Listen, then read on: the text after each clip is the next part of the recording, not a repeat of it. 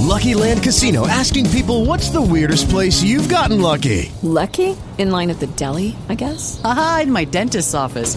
More than once, actually. Do I have to say? Yes, you do. In the car before my kids' PTA meeting. Really? Yes. Excuse me, what's the weirdest place you've gotten lucky? I never win and tell. Well, there you have it. You can get lucky anywhere, playing at LuckyLandSlots.com. Play for free right now. Are you feeling lucky? No purchase necessary. Void where prohibited by law. 18 plus. Terms and conditions apply. See website for details.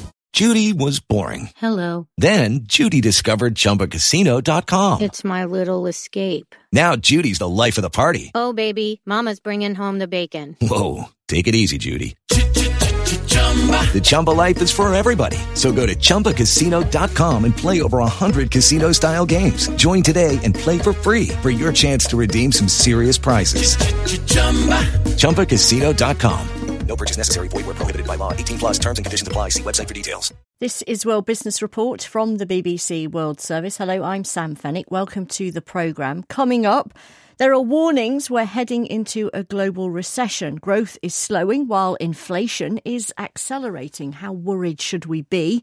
We'll ask one of the IMF's former chief economists.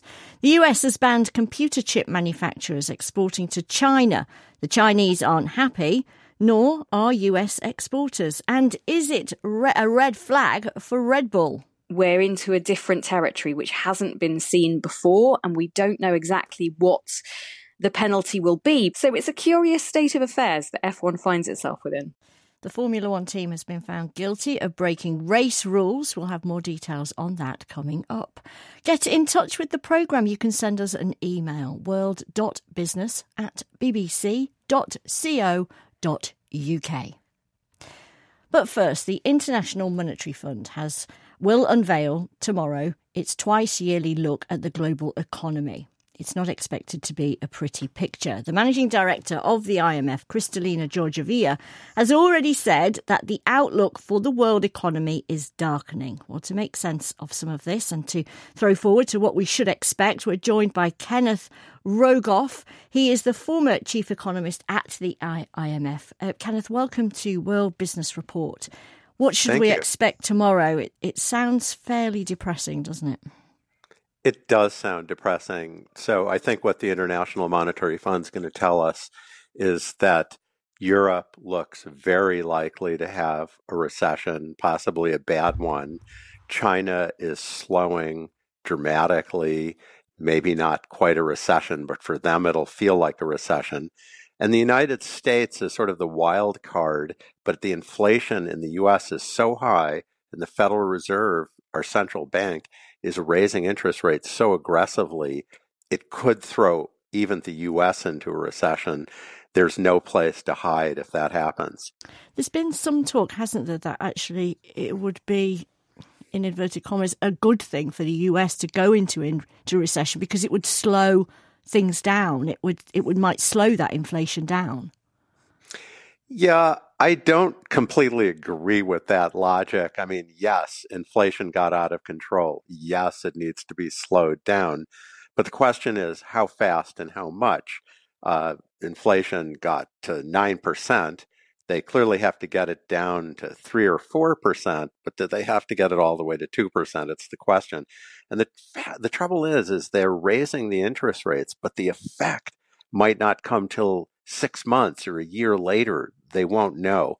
We'll see. Right now, they seem, the U.S. central bank, in fact, all the central banks, seem very, very determined to raise interest rates to fight inflation.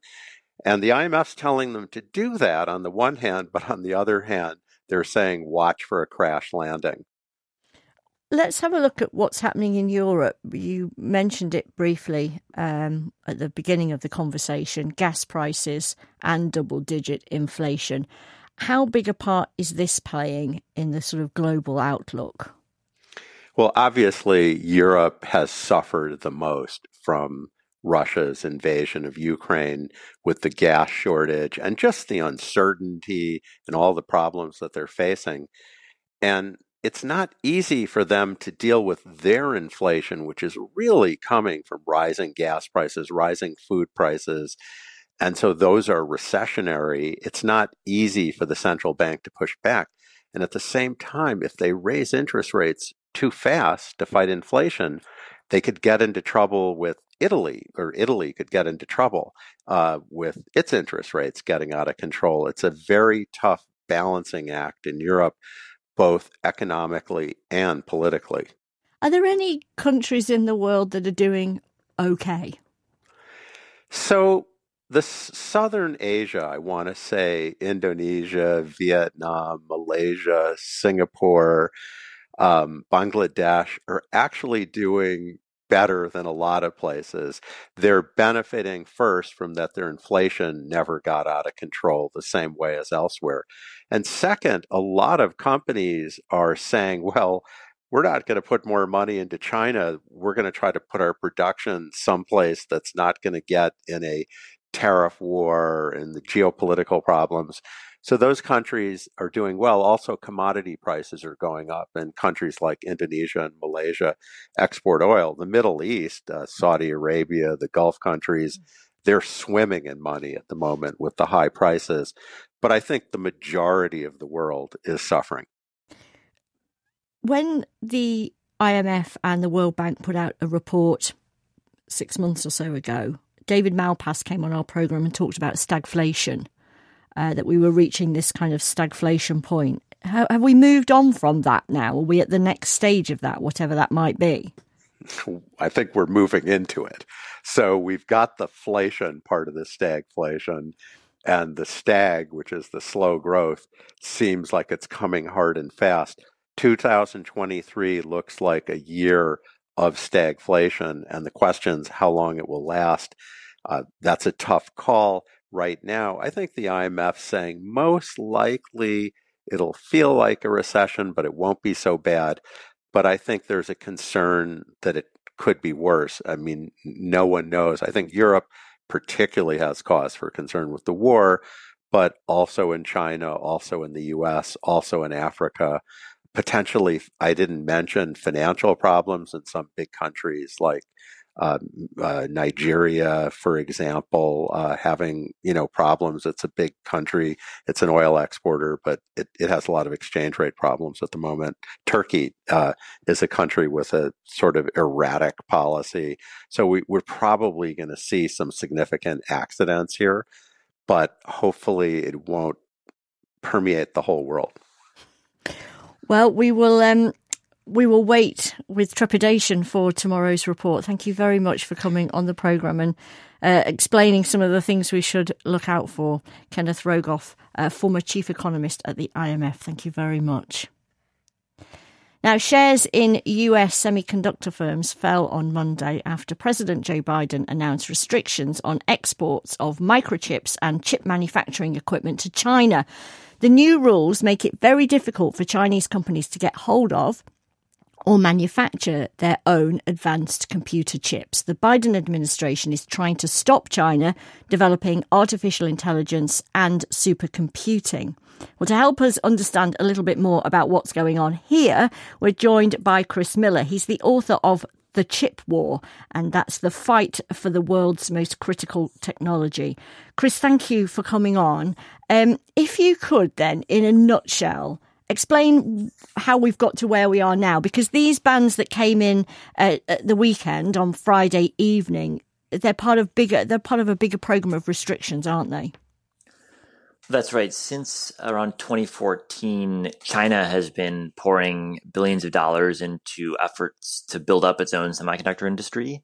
And up to this point, China remains very dependent on foreign chip technology. But there was concern among U.S. policymakers that if China built up its industry, it would be able to apply these capabilities to military systems. And so over the past 5 years, the U.S. has been cutting off certain types of technologies in terms of the ability of Chinese firms to access them. But the announcement last week was a dramatic expansion of both restrictions on the types of chips and also the types of chip-making machinery that can be transferred to China.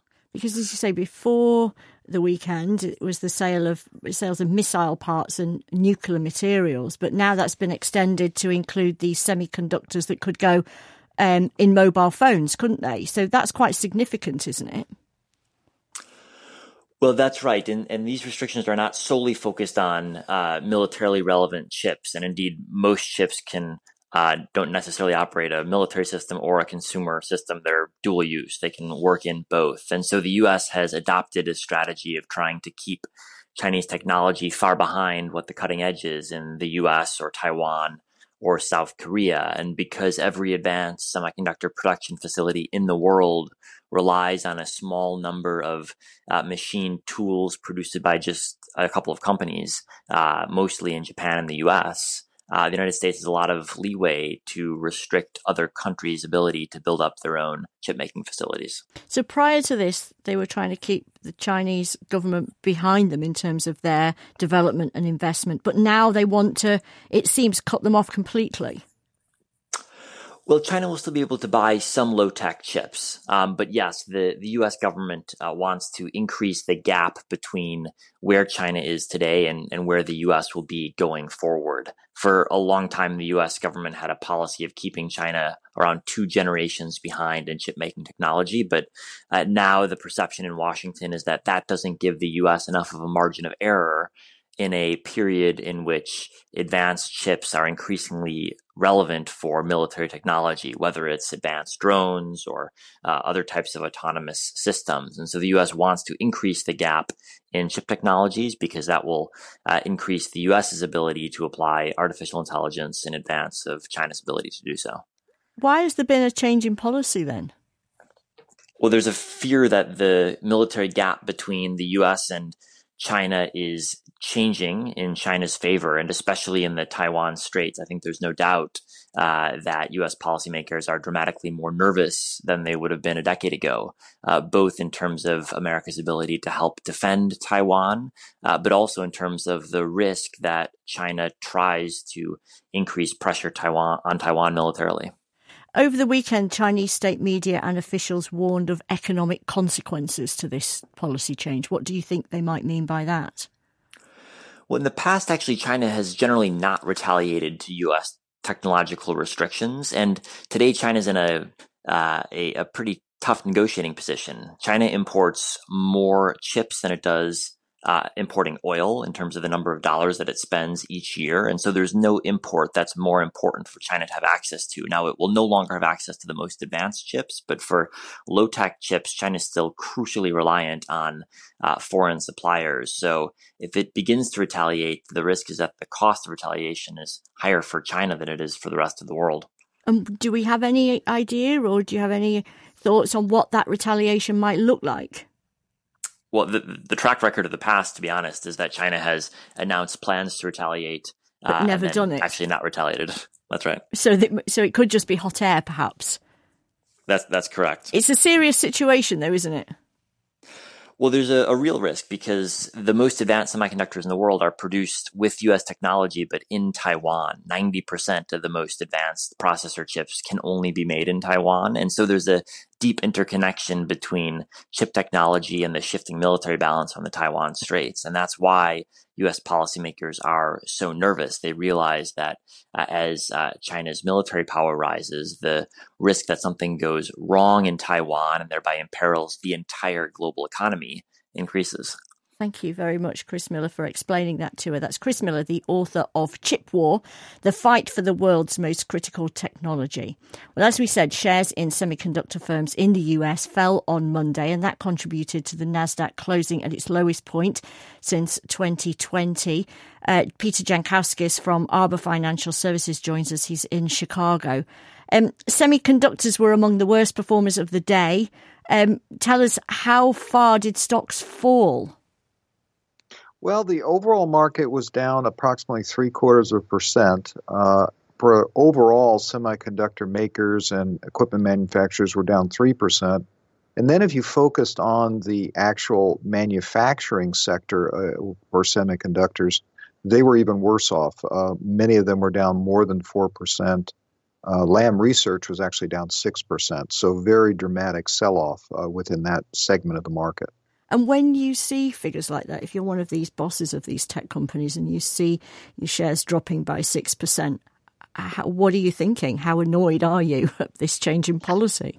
Well, I'm sure that it is a concern to see the stock price rise, but Many of them, I'm sure, are wary of exposure to China as is, given their reputation, if you will, for technology theft, et cetera. So they're probably obviously concerned about the stock price, but they also see the need for some sort of action to be taking place. Will this settle now, do you think, or will it continue to be a bit volatile tomorrow?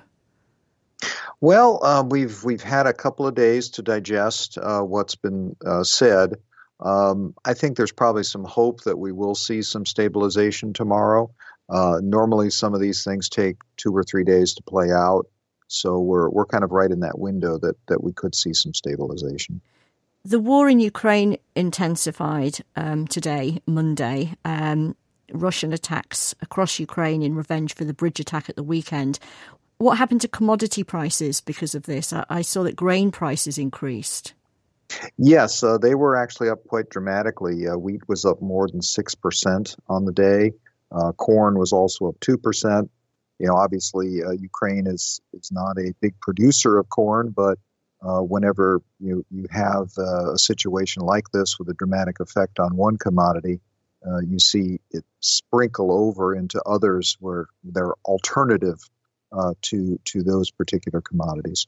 And worries, I suppose, that grains that are coming out of the port of Odessa, tensions getting a bit more heightened, that might stop. Yes, I think that probably is a great deal of concern, and not to mention also that, very directly, all of what's been happening over there is certainly going to be having a negative impact on crops going forward. It's going to take time to remove mines and other things that have landed in these fields, and that's going to have an ongoing effect on production, even if the war were to end today. Peter Jankowskis, we'll leave it there. That's Peter Jankowskis from Arbor Financial Services joining us from Chicago. Well, the US midterm elections are about 4 weeks away, and today we begin a series on what is often termed dark money in the US campaigns. For most US states, political donors can be made in secret without voters knowing the true origins of the money used to influence the campaign. Our colleagues at the US radio programme Marketplace are examining efforts to require individuals and corporations that donate money to reveal their identities. Next month, voters in the state of Arizona will decide whether large donors will have to come forward. In today's report, Marketplace's David Brancaccio examines the case of hidden money that may have led to high electricity bills in Arizona. It was early on a Thursday in the home stretch of a campaign some years ago. At Sandra Kennedy's, the ringing wouldn't stop. I finally answered the phone probably about 7:45 and said, "Geez, you've called me 3 times. What's going on? Have you seen the TV this morning?" And I said, "No." It was 2014. Kennedy was running for a second term on the Public Utilities Commission that regulates power companies, what Arizona calls its Corporation Commission. She checks the TV. And there was this commercial. And I sat on the foot of the bed and went, "Oh, my God." Kennedy voted for higher sales taxes, but she didn't even pay her own bills. Kennedy was an owner of a restaurant. She says the ad cherry-picked from a lawsuit over the franchise for a Denny's restaurant in which she had a small stake where her husband was chief executive and majority owner. A suit later settled. The ad falsely made it look like Kennedy was a cheat or a crook. And Kennedy, who is black, saw something else in the ad she found disturbing. Each time that ad was shown, my face got darker and darker and darker. The ad seemed to play into racial prejudice. But who is paying for it? At the time, no way to tell for sure, since donors in most states can route their campaign funding through nonprofits that don't need to give out their donors' names. Given her support of solar power, Kennedy guessed it was someone connected to the monopoly electric company she regulated called Arizona Public Service. I went from first place 10 points up to I came in last. Well, next to last, but yes, she lost. And 2 newcomers, seen as friendly to the power company, got elected. The 5-member commission would then approve an increase in electricity bills. As for Kennedy, her teenage kids implored her to get out of politics. My son and my youngest said, please don't do that to us again. But after her kids graduated high school, Kennedy ran again in 2018 and won. Back as regulator, she was determined to get to the bottom of those televised attacks. It took a subpoena from her commission. You should see the 5 binders the company finally sent in 2019. Each is like lifting a Thanksgiving turkey for a family of 10. I probably took 3 weeks to go through them. It was devastating. They confirmed what Kennedy had long suspected. The source of the money had been not a surrogate, not a troll, but the electric utility itself, APS, through its holding company called Pinnacle West Capital. Serious dollars. I stopped adding at $10.2 million. The company declined our interview request and referred us to its policy. By 2020, there was a new CEO who'd made this promise to regulators. If I can say that under my leadership, Pinnacle West and APS and any of our affiliates will neither directly nor indirectly participate in any election of any corporation commissioner. Well, that was a pledge I demanded at the commission meeting. Bob Burns, now retired, was chair of the Regulatory Commission at the time. He wants more than a pledge. It's good as long as he's there, but he might go tomorrow. Burns is a Republican who supported Kennedy, a Democrat, to get the electric company to fess up. Burns wants those that spend on races to say it out loud. You got to have sunlight in the election, and so if you're going to spend, you need to report so people know who you're supporting and by how much. That was David Brancaccio reporting for Marketplace for the BBC World Service. And now to Formula One, where the sports governing body has found Red Bull guilty of exceeding the sport's budget cap. The FIA says the team, whose drivers include world champion Max Verstappen, spent more than the $145 million limit last season. Earlier, I spoke to the BBC's F1 reporter Jenny Gow, and I started by asking her what exactly this budget cap is. So each team can spend that on the majority of the items that they spend money on. There are some exceptions to that rule, like driver salaries and the top salaries of their personnel.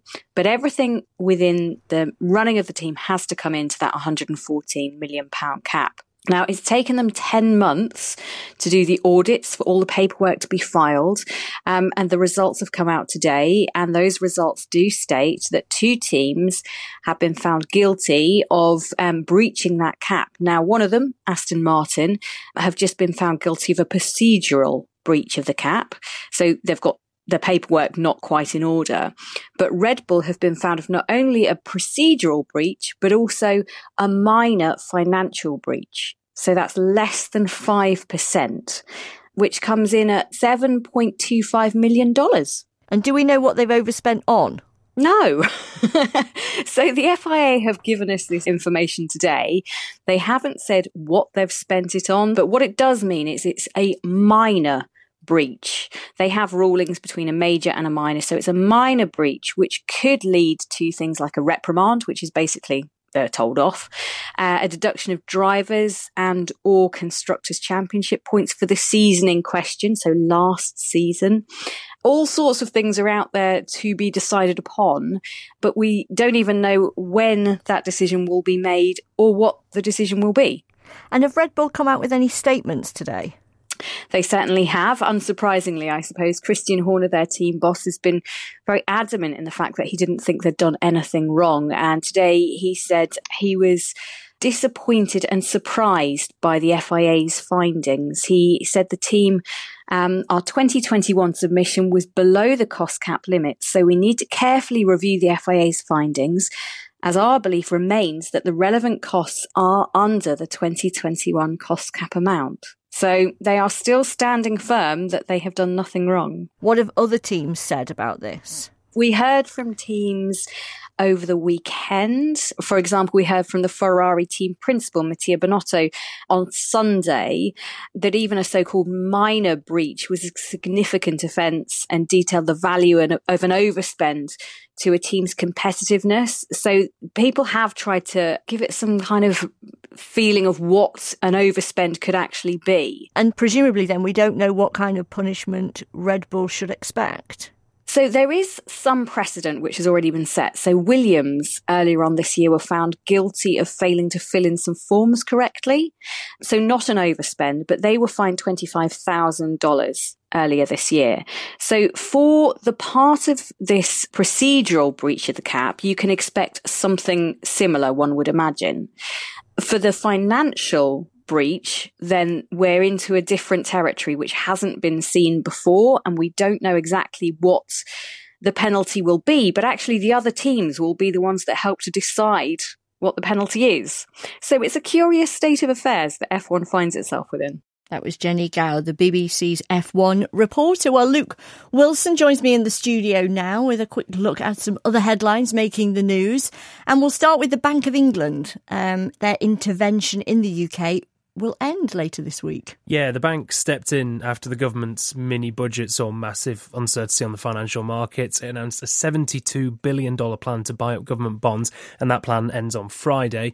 But the bank says it's going to increase the amount of bonds it can buy, and it'll introduce extra support to ease pressure on pension funds. This is all designed to calm any concerns that market uncertainty will simply start again when the bond buying is over.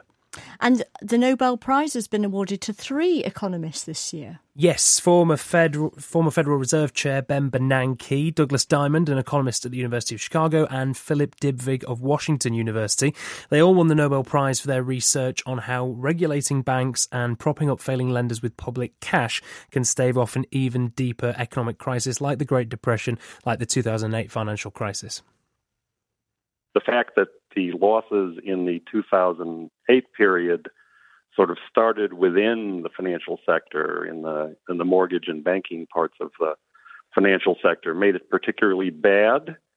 Since then, both recent memories of that crisis and improvements in regulatory policies around the world have left the system much, much less vulnerable. The problem is that these vulnerabilities of the fear of runs and dislocations and crises can show up anywhere in the financial sector. It doesn't have to be commercial banks. And we'll be talking a little bit more about those 3 economists in Business Matters. Join us at midnight GMT.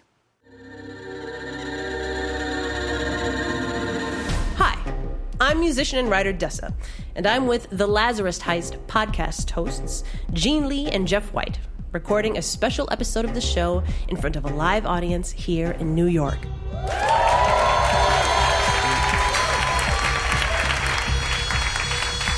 right. The Lazarus Heist is the hit podcast which tells the story of a group of North Korean hackers who were accused of trying to steal $1 billion, which North Korean officials deny. We have some very special guests joining us with some fascinating stories as we explore hacking and what we know about life in North Korea. And we'll be answering questions from the audience here and listeners around the world about cybercrime, the Lazarus Group, and the podcast itself. That's The Lazarus Heist Live, a brand new episode from the BBC World Service, available now. Just search for The Lazarus Heist wherever you found this podcast.